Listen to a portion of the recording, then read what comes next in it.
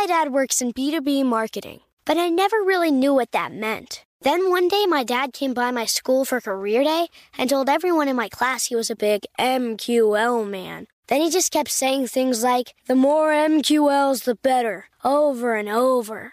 My friends still laugh at me to this day.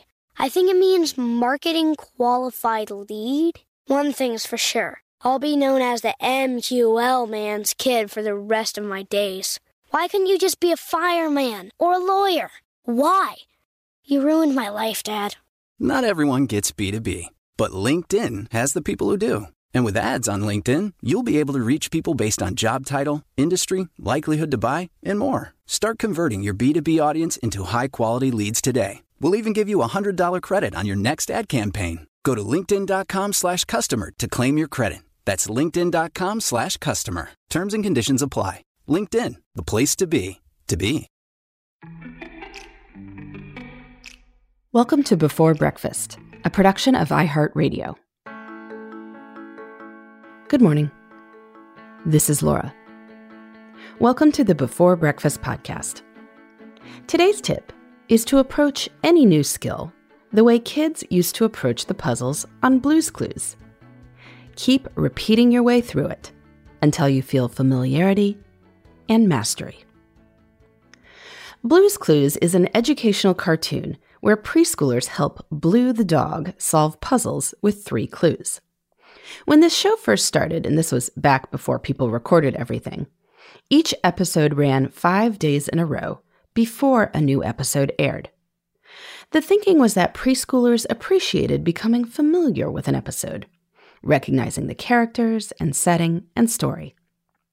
As they watched the same episode over and over again, they understood what was happening, and they were able to figure out the mysteries, which felt really satisfying and fun. If you want to build your skills and confidence in anything, you might consider the Blue's Clues method too.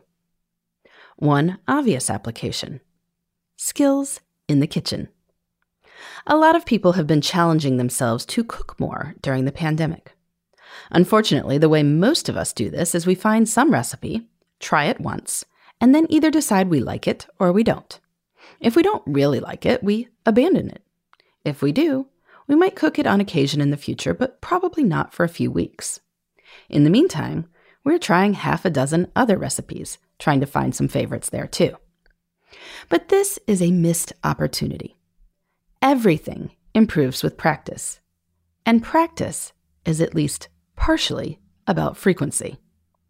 If you want to learn to make bread, make the same bread every Saturday morning, again and again, until you consistently nail it. Then you can add a new bread to the rotation. Same thing with that new baked chicken recipe. Your family probably doesn't want to eat it 5 nights in a row, but every Monday for the next month or so isn't too much to ask. By the end of the month, that baked chicken will always be good. Then, if you want, you can add a new dish to your repertoire. When you try something new and keep doing it, you'll build familiarity, mastery, and confidence, just like the kids watching Blue's Clues. This is true for skills out of the kitchen, too. If you are learning to knit, why not aim to make a dozen infinity scarves, one after another? Whatever problems you encounter in the first one, you will work out by the 12th.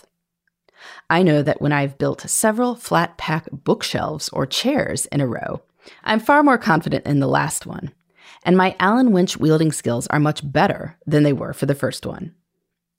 In Michelle Obama's memoir, Becoming, she writes of her childhood piano teacher forcing her to practice only one song at a time, over and over again, until she mastered it. It drove this young pupil crazy. But the teacher wasn't wrong that it was a very good way to improve at the piano. Variety is great, but our general sense that we are supposed to pursue variety can slow down our progress. And we will get to the variety eventually. Blue's Clues does have more than one episode, I can assure you. But aiming for variety over a longer time horizon, rather than right away, is probably the way to go. So if you are trying new skills in the kitchen, or new hobbies, or new skills at work, don't try something new too quickly. Go all in on something and learn it well. Then you can move on in time, secure in the knowledge that you just figured out Blue's Clues, or something like that. In the meantime, this is Laura. Thanks for listening, and here's to making the most of our time.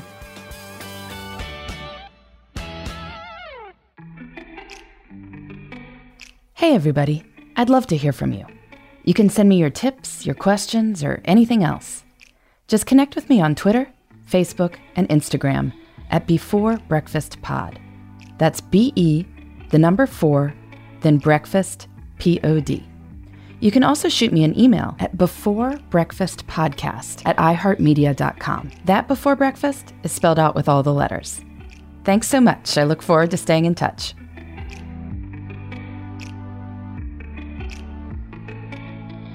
Before Breakfast is a production of iHeartRadio. For more podcasts from iHeartRadio, visit the iHeartRadio app, Apple Podcasts, or wherever you listen to your favorite shows.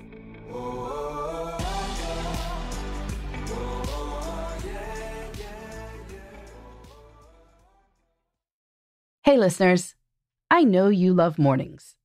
And with nearly 300 beaches in Puerto Rico, each one is a reason to wake up early and catch a picture-perfect sunrise.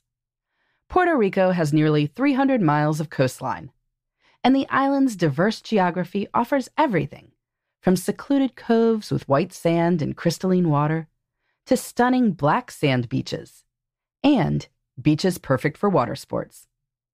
No passport required for U.S. citizens and permanent residents. Learn more and plan your trip at discoverpuertorico.com.